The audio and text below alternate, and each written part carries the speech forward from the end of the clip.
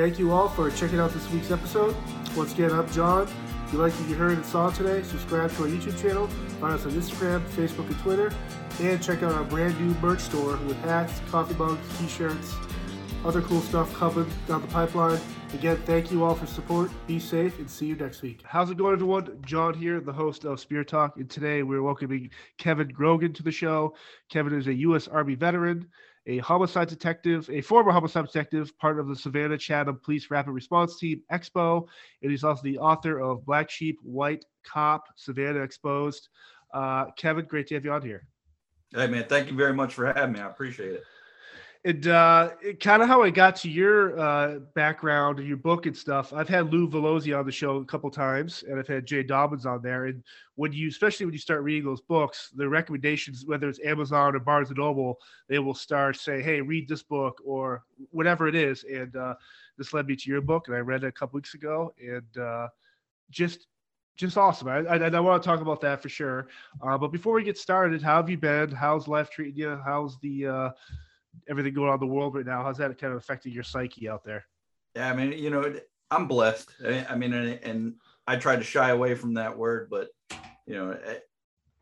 given everything I've been through in my life, this chapter of my life has been a whole bunch of fun. I'm getting married. I'm writing another book. You're just talking about Lou Velozzi. His book was just released and it's killing it. It's a #1 new release on Amazon. So, seeing good things happen to good people, it doesn't get much better than that. My son just made it into the 75th Ranger Regiment. So, awesome. Huge accomplishment there. So now all I'm going to do is kick back and kind of live vicariously through him and then just enjoy his successes. And, I'm having a great time.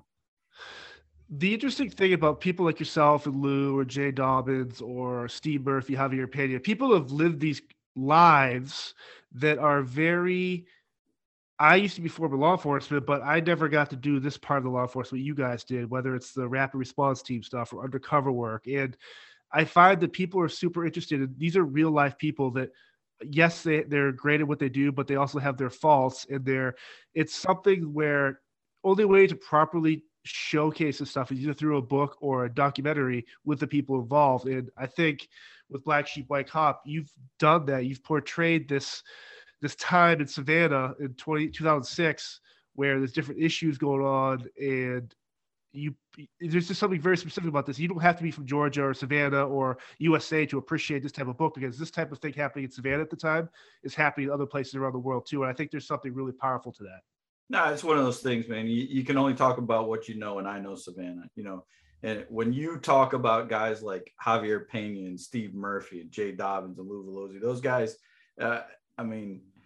on top of being incredible professionals and, top performers in their line of work, they're also great human beings. So, anytime you have dynamic individuals like that and you get to know them, it's just like anybody in life. You meet dynamic people, you get better, and your life improves just knowing people like that. No, for sure. One of the interesting things about you, and I know a lot of people that used to be in the military before that jumped into law enforcement, but what was the reasoning for you? Was it the action, the serving of others still? Like, how did you kind of do that transition from military life to law enforcement life? I'll tell you what, I took a very unusual path. It was kind of foreshadowed, but I got out of college. I went to Westfield State College in Westfield, Massachusetts. Graduated, and then I went to go work for the police department in my hometown of Windsor, Connecticut. So, small town. I got out. I have a degree. I don't know about anything. I hadn't been out of New England, hadn't been anywhere in the world. And I'm the youngest of 5 kids. So my dad was a little league coach. My mother was a high school teacher, all in the same hometown. So before I even hit the street in Windsor, everybody's getting stopped by the police and they're like, "Oh, I know Grogan. And I'm not even a rookie yet. I'm in the academy. And so the older veteran guys are like, "We don't give a shit who you know. Who's this kid?" Da, da, da. So my world was very, very small. So that transition wasn't a lot of fun for me, even though I always knew I wanted to be in law enforcement. I wasn't ready at that point. And then, the best thing for me to go see the world was join the Army. You get training, you get experience, you get all these things. And even though I already had a degree, I enlisted because I wanted to do very specific things, which I was able to do. Did 5 years in the Army, got an all expense paid trip to places like Kosovo, Bosnia, and Baghdad. Got to see those. That was a life changing event, as you can imagine. But I always knew what I wanted to do. I loved the Army. I still love the Army to this day. But I knew I needed to transition back to law enforcement. So when I was at Fort Stewart, which is in Hinesville, Georgia, my ex-wife was from Savannah, and man, I was in Savannah for 3 hours and knew I'm never going to leave. I mean, this city is beautiful. A Yankee like me came down. The old joke is, the difference between a Yankee and a damn Yankee. A Yankee comes from the north and comes to visit. The damn Yankee comes down and stays. So I'm a damn Yankee down here, but this city is beautiful. And then, as you can tell from the book, it's a hell of a place to police. Really, really interesting place that I call it the Boston of the South. Very historical, very traditional, but it's very, very alive. Yeah, the food, the music, the art, it is really awesome down there. Obviously, when you say you've been in Baghdad, Iraq, and all these places, the level of violence and war you've been around, as that transitions into the life of a homicide detective, where violence and stuff is abound, was there any ever times for when there was something that happened as a cop where the violence and stuff, like, does it ever bring up flashbacks, like PTSD type episodes where you see a body or violence and stuff like that? Yeah, flashbacks, no. I kind of have some different thoughts on that type of thing. The stress from the experiences of combat, the stress from the experiences of being on the street and seeing just, what you see is, and it's sort of cliche, but man's inhumanity to man. You see so much of it in those roles. And you see that some people, put a lot of emphasis on the homicide detective stuff, but you see it as a patrolman. I worked in a housing project. It's called Hitch Village in Savannah, and it was an extremely violent place. All the conflicts in that housing project were solved with firearms. And, you see that level of violence on a daily basis. It definitely eats at you. But flashing back, no. Any of those things that I've ever had, like dreams I've had, and I've spent a lot of time in the last couple of years advocating for mental health for soldiers and police officers and that kind of stuff, trying to shake the stigma. And you had Bird and Lou on here talking about a lot of those mental health stigmas and trying to shake them off. You have to we have to shake the old school thought of, rub some dirt on it, drink some water, it'll be okay. Those are long lasting effects. And, there's a line there in Black Sheep, White Cop where I talk about killing another person. It's an unnatural act, and once it happens, your life is irrevocably changed. You can't go back to being who you were before. So, right. The long lasting effects of that, of witnessing all of that, it hits you on a lot of different levels. For those that haven't read your book yet, could you just kind of give like a brief synopsis of the Expo Crime Suppression Unit and what that job entailed for us? I tell you what, the funny thing about that book. All right. So I got in trouble. I got in big trouble. I got a DUI, wound up, my DUI happened at a time where, 2014, you got Ferguson, Missouri happening, and the country's, the light is on Ferguson. It's on Baltimore, Maryland. It's on New York City with Eric Garner. So the big thing was police corruption, police corruption, police corruption. So our chief was in trouble.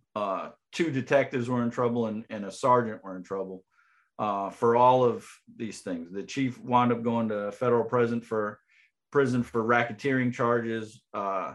One of the detectives pled to some theft. Another one was indicted and actually put in prison for some administrative stuff.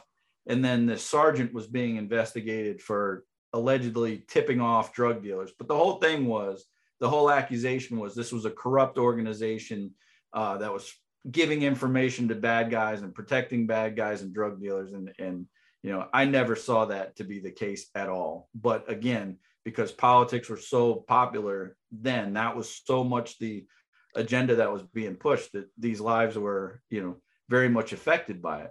So I wound up getting a DUI in that time frame. And what happened in court was the sergeant's case wound up going to court, and his defense attorney filed a selective prosecution motion, basically saying you're only charging black officers and you're charging them with things that you'd never charge a civilian, which was 100% true. All right. Well, the day they went and grabbed my DUI, and it became a big thing. So for 2 years, 7 months, and 13 days, not that I counted, I was sitting on the shelf and I didn't have a lot to do. So, my buddy Lou was talking about writing a book, and, I introduced him to a guy that was running for a mayor that was an internationally best-selling author. And he's like, man, you should write your stuff down too. So I did. So the book for me was very cathartic. I was going to give 50 of them away, and that was it. I was going to write about my buddies and bitch and moan about, what happened to me and blah, blah, blah. But as I wrote it, it was very, very, like I said, very cathartic. It was a lot of therapy for me. I couldn't, I'm not a sit down and talk to you about how I feel and, that kind of stuff kind of guy. But writing it down was extremely beneficial to me. So I say all that to get to the expo part. Is one of the coolest parts of my career ever was this crime suppression unit. Violent crime was really, really ramping up in Savannah. A lot of drugs, a lot of guns. You couldn't say gangs back then, but we had a lot of gangs too. Right. So as a response, the opening line of the book is, if there's one thing Savannah, Georgia hates, it's a dead white girl. It's a 19-year-old college student. She was a debutante from an affluent family. Is leaving a ball and heading to her boyfriend's house. They walk through one of our beautiful squares and they get robbed. Well, she committed the ultimate sin in a robbery, is she bucked the jack. She wouldn't give up her purse. So they shot her and very cowardly, killed her. And that really sparked an outrage in Savannah. So they formed this unit. The new chief, who had just been named interim chief, put together this team, and it was basically designed to go. We didn't answer calls for service.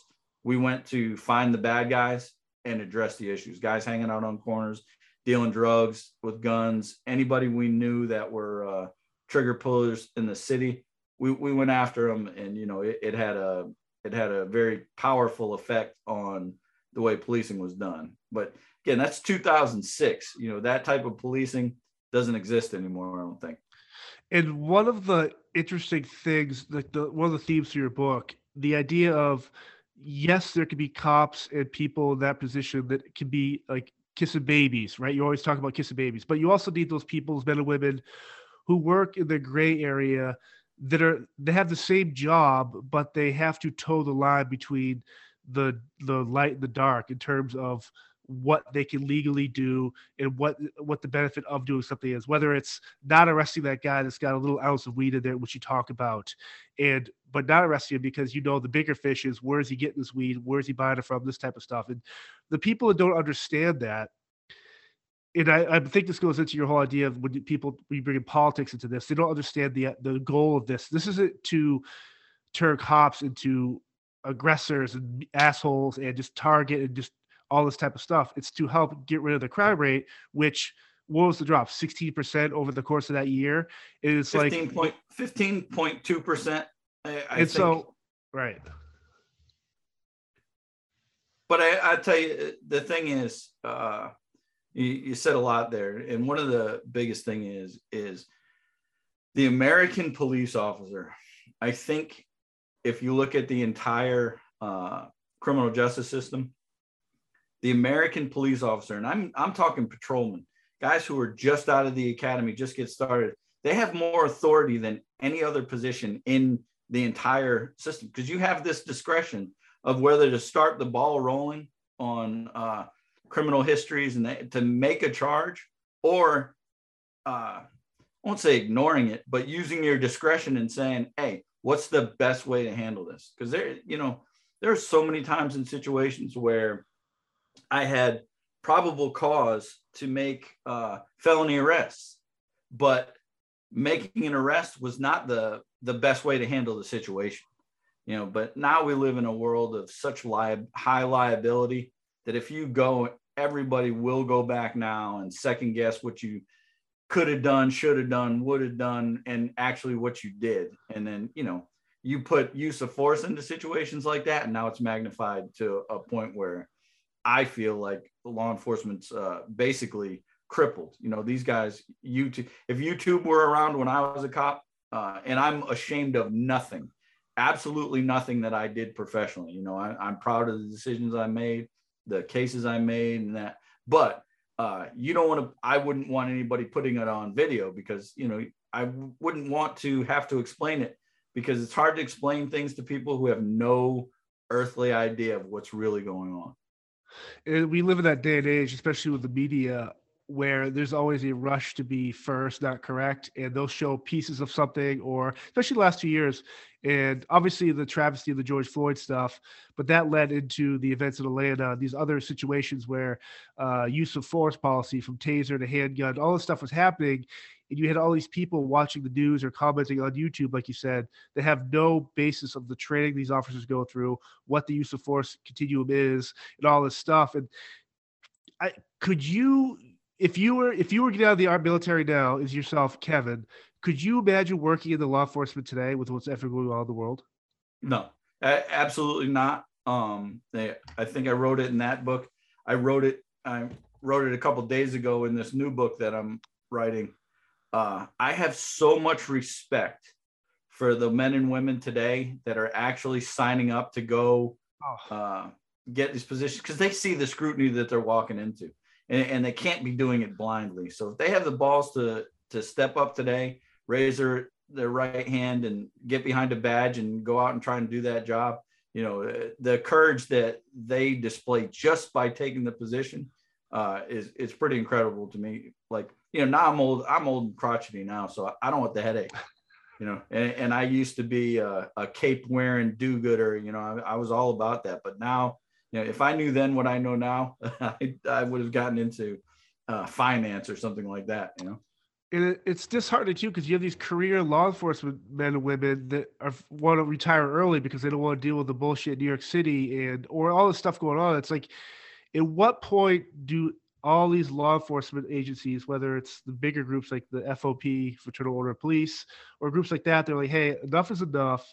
What can we do to make this fight the truth, or fight this negativity that's out there with the media about law enforcement? And how do we help recruit men and women to do a job that is sorely needed? It should not be defunded. Like, what are your thoughts on that? One of the best conversations I've ever had on that. So Lou Velosi and I do a podcast called End of Watch with Bootsy. Yes. And one of our guests is America's Sheriff, David Clark from Milwaukee County. And he said it best when he said, cops are their own worst enemies when it comes to public relations. We don't do public relations. Now, the other side, the anti-cop, shake your fist, your Black Lives Matter, your defund the police, or whoever, they are phenomenal with their approach to public relations. And they get out in the media, they get this exposure, and they go and they just trash cops. And police departments do not respond. They just go, and you get on, social media, and you show a cop in the front yard throwing a baseball or playing in the street, some basketball with some kids, and maybe they do like coffee with cops or something like that. But they don't fight the narrative.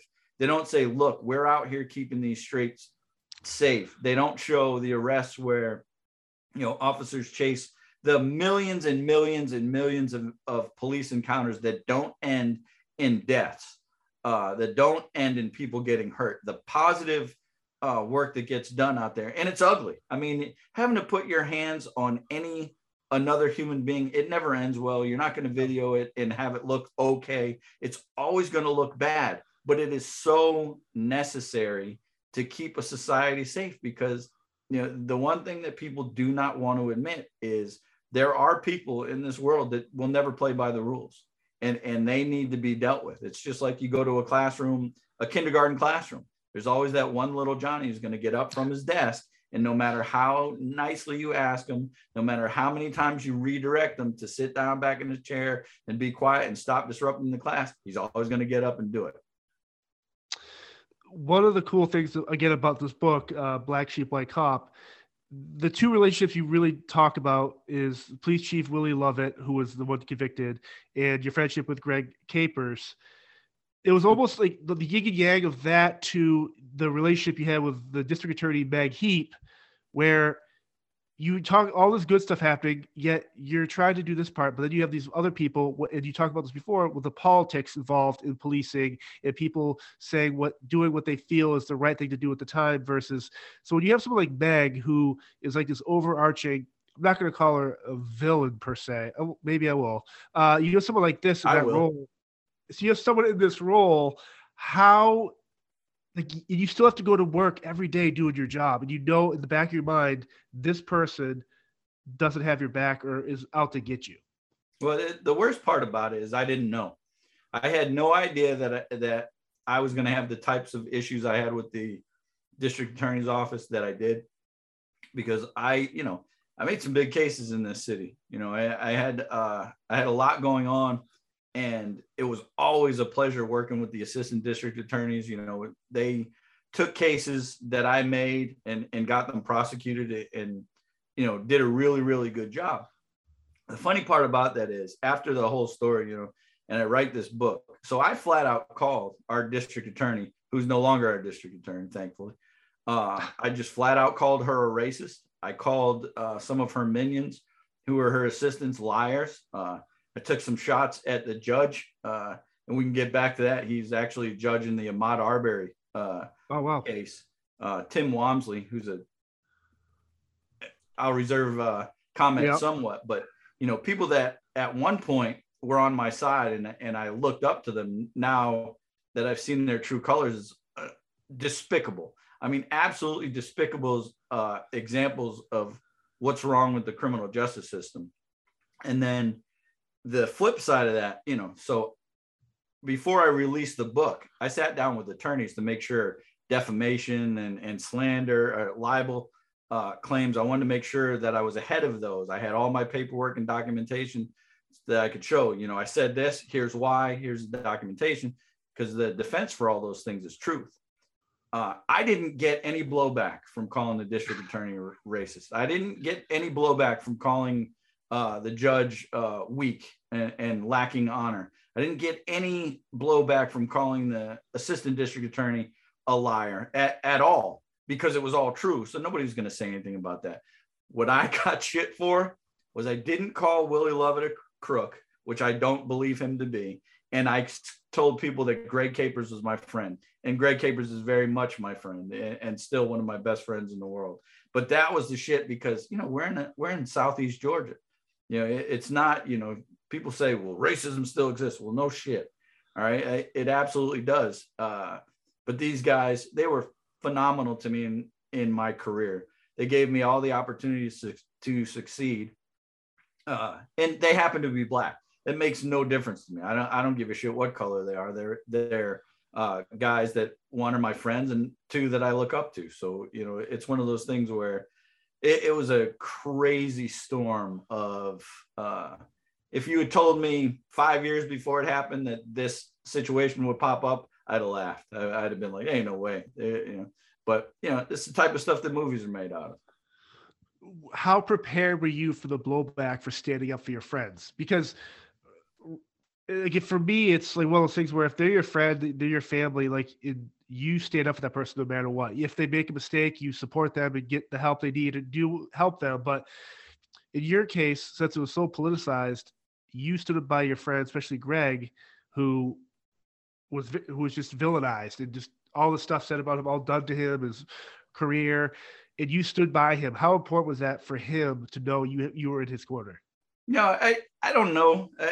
I couldn't answer for him, but I can tell you, that's just, I've been that way most of my life, especially my post-Army career. And he did the same for me, when I was down. But that's why Lou Velosi and I are so tight. We were both in a shitstorm at the same time. And, you don't talk, you don't talk shit about Lou to me. You don't talk shit about Greg to me, and vice versa. You don't talk about me to them, because they will flat out go, they know I'm not perfect, and I know they're not perfect. But if you're not in our little world, I'm not going to let you have that. And they wouldn't do it with me. But, that kind of support when you're going through,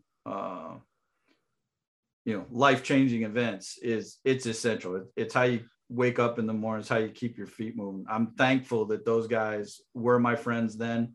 I'm even more thankful that they're my friends now. But it's always, to me, the thin blue line, that brotherhood, that is not at all, as you probably know, is not at all what it's like in real life. The days of Serpico, like we'll stand up for each other even when we're stealing and robbing, and those are long gone, man. Cops love to eat their own, and I can tell you, I had enough of a reputation in the department where there were a lot of people waiting to see me fall. So when I did, they had a good time with it. But the guys that I respect, the guys that I worked with that know me, they weren't happy about it at all, and they stood by me. And that's the reason I'm still standing today, is because of guys like that. You talk about the imperfections. I think that's the thing that makes these guests like yourself or Lou or Jay, whoever, so powerful and important, because you're not writing this book without you talking about your DUI and the fact that you admit to you were in the wrong and all this stuff. And obviously there's stuff part of that where they tried saying you lied, which turned out was utter bullshit. But the fact you're able to humanize your actions, I think, is what resonates people to be like, okay, this is a book I need to read, or I understand because this person, for all intents and purposes, is telling the truth. Well, the biggest thing that's what my problem with media today. They tell half a story. They show you the bad side, and they twist it to make it look like it is. To me, you can't tell a story without telling the whole thing. And believe me, man, I love me some me. I would love to tell you everything good about me, but man, I'm not anywhere close to perfect. And to be honest with you, a lot of my strengths come from the mistakes that I've made in not only my career, but in my life. Every time I make a mistake and finally admit to whatever that mistake was, I grow from it, and I've seen a lot of people, the Army is a huge proponent of, even if it's not your fault, own it. I fucked up for Sergeant. You got me, let me fix it. That's how you grow. But if you spend a lot of time making excuses or trying to rationalize things, that's where we go wrong. And that, I think, is a huge problem with where we're at today. We're trying to fix the violent crime problem and gun violence in the United States of America, which is a huge fucking problem. But we're going to go, and the way to solve the violent crime problem in the United States today is, according to some people, let's stop these rogue cops from killing everybody. Man, if every police officer in the United States today never shot and killed anybody else ever, okay, that's 1% to 5% of the people that are murdered in this country. When do you ever tackle a problem looking at 5% of it? Let's go after the other 95% and really solve the problem. But we're not being honest about that. So, like I said, my next book, which is called Ruffian, it's about a long-term investigation we did. Like I said, it was an investigation as opposed to like Expo that was a patrol function. But I talk about a lot of those things. We got to be honest about what our problems are so we can fix them. If we lie about what the problem is, we're not fixing the right thing, Right. The really cool thing about this book is the fact it's written like a person who was actually a cop. Obviously you were, but the lingo, whether it's the language, the swearing, it's all stuff that I remember hearing in the locker rooms after a shift or all this other stuff. And so it almost like a two-part question. When it came to writing the book, obviously with your job, you do a lot of report writing, field notes, stuff like that. But to transcribe that type of writing into a book as seamlessly as you did, like what was the drafting process and the editing process when you finally submitted this book? Well, man, I appreciate that. You said seamlessly. I happen to disagree. Two, the editing. I could have used an editor. I was a cop, not a writer. I think that's why I've that book is successful. It's because you yeah, are a cop. and that's so true. And one of the biggest things, two things that I really wanted to accomplish when I wrote this. All right. The first thing was I wanted and the advice was do not write like you speak. I think that's bullshit. I wrote exactly how I talk, and I wrote down because I wanted you to sit down when you read the book, even though you and I have never met. You can talk to me for 5 minutes and know I wrote that book because it's the same thing, and I wanted guys that I work with to feel like I'm sitting down with them telling these stories.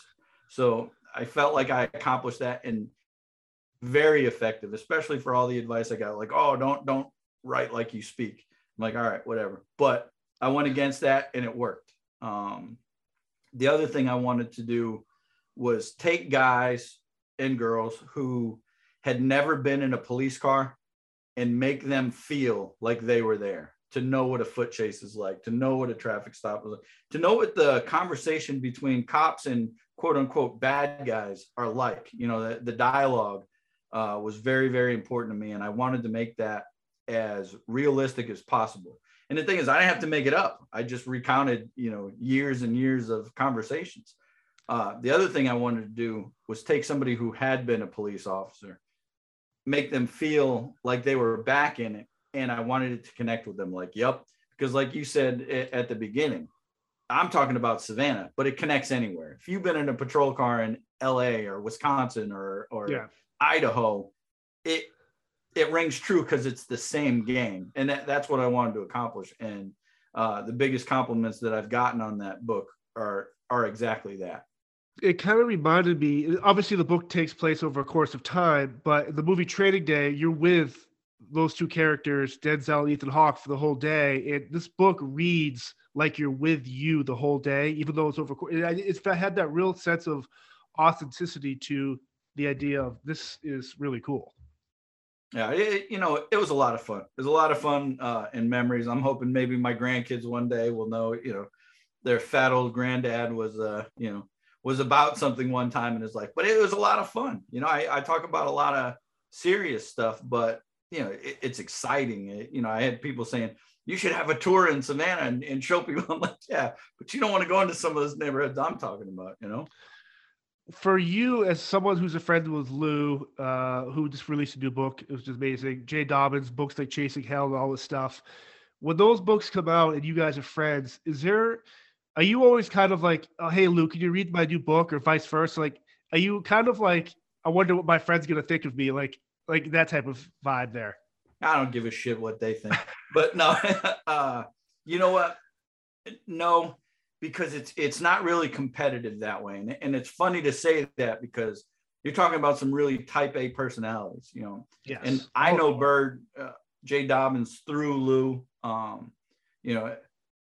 Lou and I worked very, very close in some cases, but I was working some long-term investigations out on the street while Lou was working storefronts, and we would bump in the middle of there. So I send him some stuff here and there. Like I said, I'm in the process. My next one's coming out in May, but he didn't send me any of his because the thing is, I don't want him to influence what I'm writing. And I know he didn't want, because you shouldn't say that. I don't want anybody telling me I shouldn't say that. I'm going to say what I think and what I feel. And, the thing about that is you catch the blowback for it, but it's not muted, and I think a lot of the things that you're talking about that connect with you is that authenticity and being genuine. When I was working the street or when we were in meeting rooms talking about how we're going to do a case, I would let it out there and say, hey, this is what I'm going to do. And I'd get the blowback or the agreement. That's how you succeed and fail in life. I think you put it out there, you put what you believe, and then you stand behind it. And that's what we do. But I can tell you, the thing that impresses me the most is, Lou's book. It's called Storefront Sting and ATF Agent's Life Undercover. It's very Lou. It is very, Oh very, yeah. Lou is a, big, scary, imposing human being if you don't know him. But he's also highly, highly intelligent. He's one of the few people I know that can sit with the baddest of the bad guys and fit right into their conversation, and then go to the, sit down with the federal judge and those people, and, hold his own on that level too. So, his range of things, which is what I think works so well in his book, because he's talking about some very street level stuff. And then he talks about it all the way up to the highest levels, and he does it very well because that's who he is. Your story, specifically the Black Sheep White Cop, seems like it's ripe for like a documentary or like a proper show on, say, Netflix. Has there been discussion of that, or are you even able to talk about that? Because I think what actually happens in here, you couldn't have enough show writers concoct something that really happened as well as this did. Oh no, we have a lot of things going on with that. I work with a guy who's a former Marine, former Boston PD. Then he was an intel guy for the United Nations and would do foreign missions. I met him through my brother, as a matter of fact, because my brother is he works for the United Nations, but his name's Billy Smith. He's a very successful actor. He's been in, he's actually doing a documentary with Sean Penn in Ukraine right now, which is Oh a wow! Oh, I really saw bad that. time to be in Ukraine. But Billy's a little badass. He really, tremendous actor, but highly, highly intelligent. Also, the guy sees his story, and ever since this book came out, he and I have been working. We've written some scripts for feature length film. We're looking at documentary stuff, but getting funding for a pro police project in today's day and age it's proven to be a challenge. But we're still working at it, but it's Hollywood. It takes a little while, but we'll get there. It's very interesting you say that, because in a time when Hollywood rehashes old ideas and remakes and reboots, the fact that you're going to tell a story, a true story with all the shit in it and all the good stuff, and the fact they don't want to put that out there because you might show a cop in a good light, but if this whole movie or your thing you're doing was all anti-cop, who wants to be in it? We'll do all these people. It's that, for me, that is the crux of this whole thing, where you can't even tell a true story if it shows 1 ounce of pro law enforcement. No, and the thing that hurts about that is you got men and women out there doing this job honestly and correctly every day. Millions of police citizen encounters that end in a positive light or end in a non-issue, an arrest, whatever. But we don't focus on any of that. We don't give them the credit for keeping us safe and taking care of our communities. All we do is we wait for that glitch. I've pointed it out a bunch of times, all of these cases, and I hate to rehash them all, but you got Trayvon Martin, who, that was to me where the whole thing is, oh my God, they're going after Black kids in America. And I was like, well, first of all, he wasn't killed by a police officer, but depending on who you ask, people don't know any of that. Michael Brown and the hands up, don't shoot. They pounded that. Hands up, don't shoot. They shot an unarmed guy, all this. Well, if you ever looked at the actual reports, file Freedom of Information Act, read the report, look at it, that, that was proven not to be the case at all. But we had athletes, people that are role models in our country standing up and saying, oh, hands up, don't shoot. Well, I've never seen any of those athletes go back and say, oh, you know what, we were wrong about that. Sorry. Okay. And once you squeeze the paste out of the toothpaste, you can't put it back in. So, it erodes the trust between law enforcement and our communities. And it's just sickening. But like you said, Netflix, Amazon, all that, they'll pick up all this negativity and they'll say police, but they won't show the other side, the very human side. And that, I think, is the strength of what I write. It's definitely the strength of what Lou wrote and Bird wrote, and guys like Billy Queen wrote way back when. Right? Yep. It shows a very human side, and that's, I think, when you talk about uses of force and cops being killed, I've heard people say, "Oh, well, that's what they signed up for." It's horse shit. Nobody signs up to get killed. Nobody signs up to get shot. And more importantly, nobody signs up to shoot and hurt other people.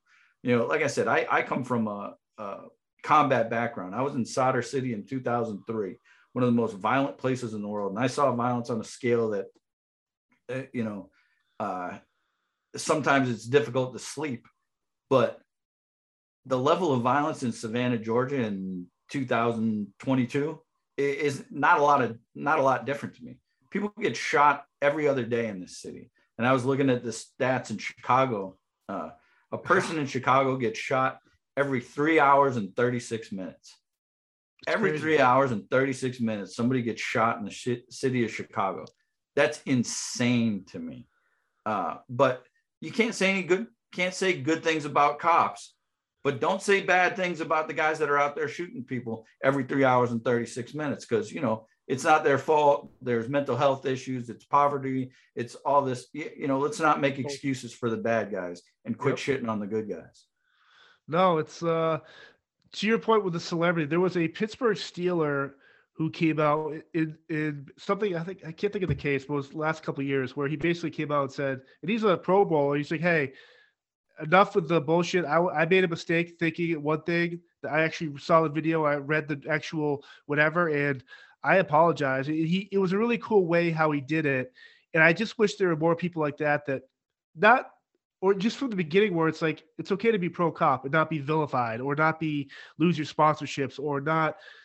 It's just so weird. Like I remember, and I get so passionate about it. Like with the police defund thing, my family is all very pro law enforcement. We have the thin blue line sticker on our car, very all pro military, pro cop. And our thoughts were when it got really bad was like, man, do we take the bumper sticker off so those will break the car or slash the tires? And it's like you sit back and you go, you know what? If they slash my tire or break my window or whatever because I'm pro cop, I can live with that. But the fact that it even came across my head, it's just super scary. No, it's kind of despicable. And here's the thing that bothers me the most. All right. So, you know, this book, the one we're talking about, you know, talked about very proactive policing and in a very positive light, you know, honest guys doing hard work, doing the best, making mistakes, but doing it, you know, for the good of the community. All right. But we knew how to do it. I learned from some old school, you know, just warriors. I mean, these guys taught me a lot.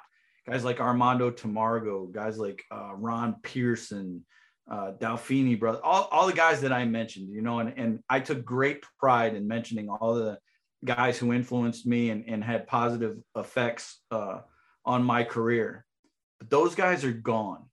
Okay. Guys like Lou Velosi and I, we're gone. We've been run off from the game. The guys that were alongside me, I joke about it. I say, you know, I left policing 7 years ago and I'm 7 years older. The guys that are still with the department today, they're like 11, 12 years older than they were 7 years ago. You know, they've aged. The stress from all of this shit has worn on them. So they're not teaching the younger guys. Okay. And the other thing is you get city halls and governments involved in law enforcement, and they're pushing those political agendas of, kinder, gentler. Well, you've lost that edge. So we talked earlier about, you know, shaking hands and kissing babies, which is absolutely necessary to succeed in a community. But it's just like, you know, parenting. It's a lot like parenting. When your mom comes in, she says, oh, honey, you know, please, you know, don't bring food into your bedroom.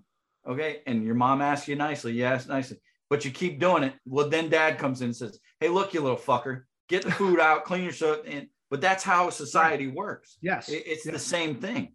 I spent so much time in these neighborhoods, you know, and I have a lot of affection for a lot of people still in those neighborhoods. But I'd always have a bag of bubble gum on my passenger seat. And the kids knew that. They'd run up to me. I'd give them gum. I'd throw a football around. Whatever I had the time to do to interact positively, I would. But the dope boys knew I was coming too. You know, I would be just as quick to hand them a piece of bubble gum and be like, hey, man, do me a favor. Here's some gum. But do me a favor. put your hands up on the wall and make sure, I just want to make sure everything's good here. And they knew, because I came at them straight, and there's a certain level of respect. In that book, a lot, I talk about the game. It's a constant balancing act. You juggle. All right, do I go at them now or do I? But the one thing about the whole thing is you got to keep it real the whole time. So you can be very successful if you're being honest with it. And I think in America today, we're just not being honest with a hammer. The guys who are left, and there are, old school cops that are still left, but they don't want the headache, man. They got to worry about their pensions. I was talking to an old lieutenant of mine the other day. The only thing I had to worry about when I started policing was getting shot and killed. That was the only thing I had to worry about. That was my worst fear when I went to work. Now you have to worry about getting indicted and put in prison for doing your job, even if you're not wrong. Or if you make a mistake, that's the worst thing. Can you imagine being in a job where if you make a mistake, you go to prison? I was looking at the numbers, medical malpractice. Annually, there's 251,000 deaths as a result of medical malpractice in this country. Every year it averages out to be. Are we calling to defund doctors? Are we saying, hey, stop doing, let's not do any more medical procedures because people die? It's a shitty world. We got to balance it out, but we have to put the blame, or not even blame. Blame's wrong. We have to put the emphasis on what's really going on so we can fix it. To circle back, and before we close this out, you mentioned your son obviously got into the Army and all that stuff, which is amazing. When the time comes for him to get out there and he's like, man, I'm thinking about law enforcement, what will your sit down talk? I mean, obviously he's familiar with your life and career and the book and everything, but will there be an honest discussion with him saying, hey, is this really what you want? Or were you going to let him, hey, if you want to do it, I support you 100%? I'm gonna support that kid no matter what he does. Like I said, awesome. He is a United States Army Ranger, which to me is, way to go. Awesome. But he's the type of guy he's already set out to do what he's gonna do. So there's nothing I can guide, but I'm not gonna stop him. I mean, shit, he's gonna do what he's gonna do. Thankfully, he's kind of geared towards the medical profession, and he already knows. But we already had those conversations. You know? He's seen the ups and downs of what I went through. He's seen the ups and downs of what my buddies have gone through. I've let him read those. I'll let him read. I've given him, Bird's books. I've given him Lou's books. We've had all those conversations, but I don't discourage anybody from doing it. I hope to God he finds, he stays with the medical field and does that kind of stuff. But, no matter what he does, I'll always have his back. The idea of this just came to me, but when I was in high school or even college, you read these books, whether it's To Kill a Mockingbird or Things Fall Apart or Catcher in the Rye, like different stuff. I'm always curious, and I understand why there's not like autobiographies and stuff unless it's like Lincoln or something in school. But if you read a book like yours or Chasing Hell or A Storefront Sting by Lou, like the idea of the real practical look at law enforcement and the idea of the human aspect of right and wrong and all this stuff. Like, why aren't there schools out there that maybe don't force these type of books, but when I got the summer reading list, it was always like fantasy shit. It's like, I love dragons and monsters, but where are the books I could have read that could have told me before I got law enforcement, or to understand firefighters, or this type of thing where these type of jobs and roles are so vital to the environment we live in today. How come we aren't having our kids have the option to read these books, or at least putting that option out there? Well, right now, because the cops are the bad guys. You don't want your kids picking up that stuff. We don't want them to be like guys like me and that. And believe me, there's nothing special about my story. Is just one of millions of stories. Right. It's Bird's story is one of millions too. But they're each person. Everybody's got a story. Everybody has one. And the thing is, that's why we're spending a lot of time now putting these things out. Like I said, I wrote the first one 5 years ago. This one coming out in May. It's because I feel those stories are important. To see criminal justice reform. Let's reform the police and that kind of stuff. Well, why don't we start in the DA's office? Why don't we start where, because if you don't know, there's no way you could know. Because if you read a newspaper or watch TV, they don't tell you the real story. It's so fragmented. You only get bits and pieces, but you're not getting the truth. What we don't do in society anymore, unfortunately, is we don't look any farther than the headlines. Headlines pop up on social media. We see it and we formulate our opinion based on that. Nobody even reads articles barely anymore. They just go off of, I read the headline. I got, this is the way I feel about it. So this is what I'm going to say about it. My dad was a huge proponent of, you can have your opinion. Doesn't mean I have to fucking listen to it. You're entitled to your opinion. That's great, but it doesn't mean there's any basis. We have forgotten to go behind that and develop a basis of knowledge on what we're speaking of. Social media has made us very, very brave. When I was a kid in high school, if I wanted to say something, provocative or incendiary, I would have to get in front of a group of people. I would have to recognize who was there, and I would have to choose my words very carefully, because if I said the wrong thing, I might get busted in the mouth, yep. and the thing is deservedly so. But disagreement was encouraged, and that's how I grew and that's how I learned. I don't think we do that anymore, because now all you have to do is get on social media and you could be, anonymous.com, and I can shit on anything and anybody, and it somehow has the same amount of weight. It's like listening to people talk about their medical opinions on the pandemic. You're not a doctor. You don't fucking know. Don't come at me and tell me how I should have handled a call in law enforcement if you've never been to academy or never been on the street. I don't want to hear it. When I see a doctor doing surgery, I'm not telling him what to do. You know why? Because I have no basis of knowledge, nothing to base what I'm thinking of. But now people just throw out, oh, you should have bypassed the carotid artery. That's what I would have done. Yeah, great. Because you learned that in a video game. Sure. Grey's Anatomy. Right. Before I let you go, obviously you get this book, Black Sheep, White Cop, on Amazon. Can you start to pre-order your new book? If people want to reach out to you, I know you have your LinkedIn page, you got Facebook, but any other means people can reach out to you for questions, comments, and if they want to pre-order your book? Well, I encourage everybody to check out End of Watch with Bootsy and Sal. It's on Spotify. A lot of great guests, a lot of great things we do. My social media, I'm the easiest person on earth to get in touch with. Just hit me up. I'm not going to have any pre-orders, but I will tell you it's May 22nd. So I'll release it on May 22nd on Amazon. It'll be all over my social media. The 1108 store, you can go. So the 1108 store.com. You can get my book. You can get End of Watch with Bootsy and Sal t-shirts. Shameless marketing. Was that podcast is so fascinating because it's two salt of the earth people. But how fun is that for you to have, especially when you guys have other guests on there, whether it's Jay or people like Steve Murphy and these type of people on that show? Like, is it, you get to hear their stories, and for me, it just seems so organic. And you guys, the best part is you look like you're having fun. You sound like you're having fun. It's gotta be a blast for you guys doing that. Oh, we have so much fun. And the thing is, if you look at our guest list, man, I mean, that's what's made it for me.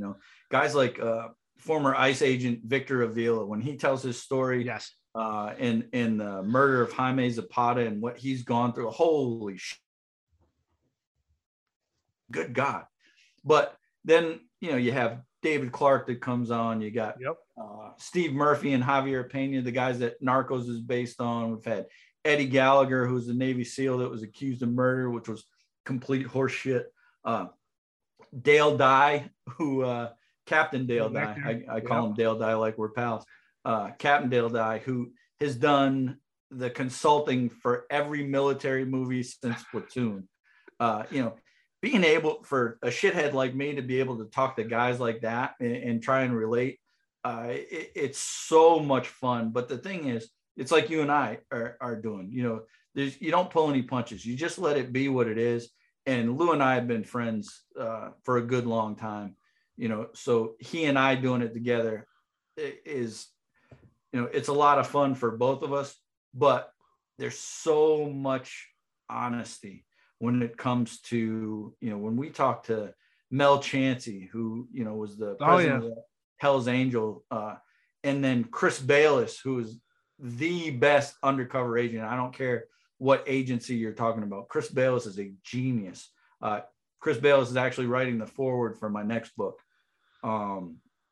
And it's one of those things where being able to chop it up with those guys, I learned so much. I remember so much. I connect with those guys on such a level that it just, you can't help but have fun.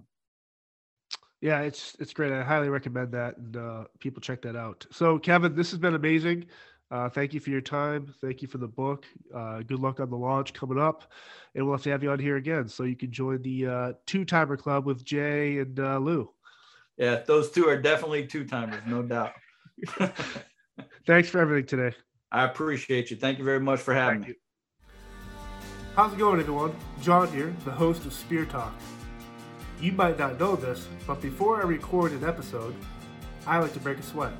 And I do that using the Chop Fit. Over the course of the past year, the Chop Fit has allowed me to lose weight, tone up my body, and feel even more amazing about myself. A feeling that you should all feel about yourselves as well. If you use this code, SpearChop10, you get $10 off your order. Once again, use code SpearChop10 for $10 off your Chop Fit order. It'll change your life.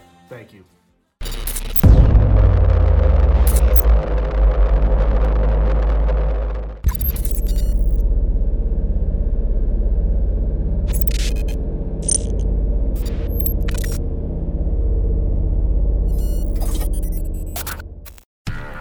Do, Did, Will, the Story of People podcast is now available on the Crier Media Network. The first 5 episodes are here and feature some incredible guests that fit into one or all 3 of those categories. Ready? Tara Sloan from the San Jose Sharks Undercurrent podcast at NBC Sports. Marianne Iveson from Iveson Voice and the Let's Take This Outside podcast to talk about the world of outdoors as well as voiceover land. Ariana Hunsicker, future Canadian Paralympic swimmer, already winning tons of awards for this country. Scott McGregor from the Hot Wallet podcast to dumb down the world of crypto, Bitcoin, and NFTs so you don't have to. And Jackie Holowati from Climate Pledge Arena in Seattle, Washington, the first net zero carbon certified arena on the planet. Wherever you get your pods, wherever you watch your pods, and on the Crier Media Network. I'm Matt Kundle, host of the Sound Off Podcast, the show about podcast and broadcast. Since 2016, we've been speaking with amazing people who have populated your ears for decades. Legendary broadcasters, research wizards, talent experts, podcasters, voice talent. Almost 400 stories, all for free. Subscribe or follow the Sound Off Podcast on Apple Podcasts, Spotify, Amazon Music, or at soundoffpodcast.com.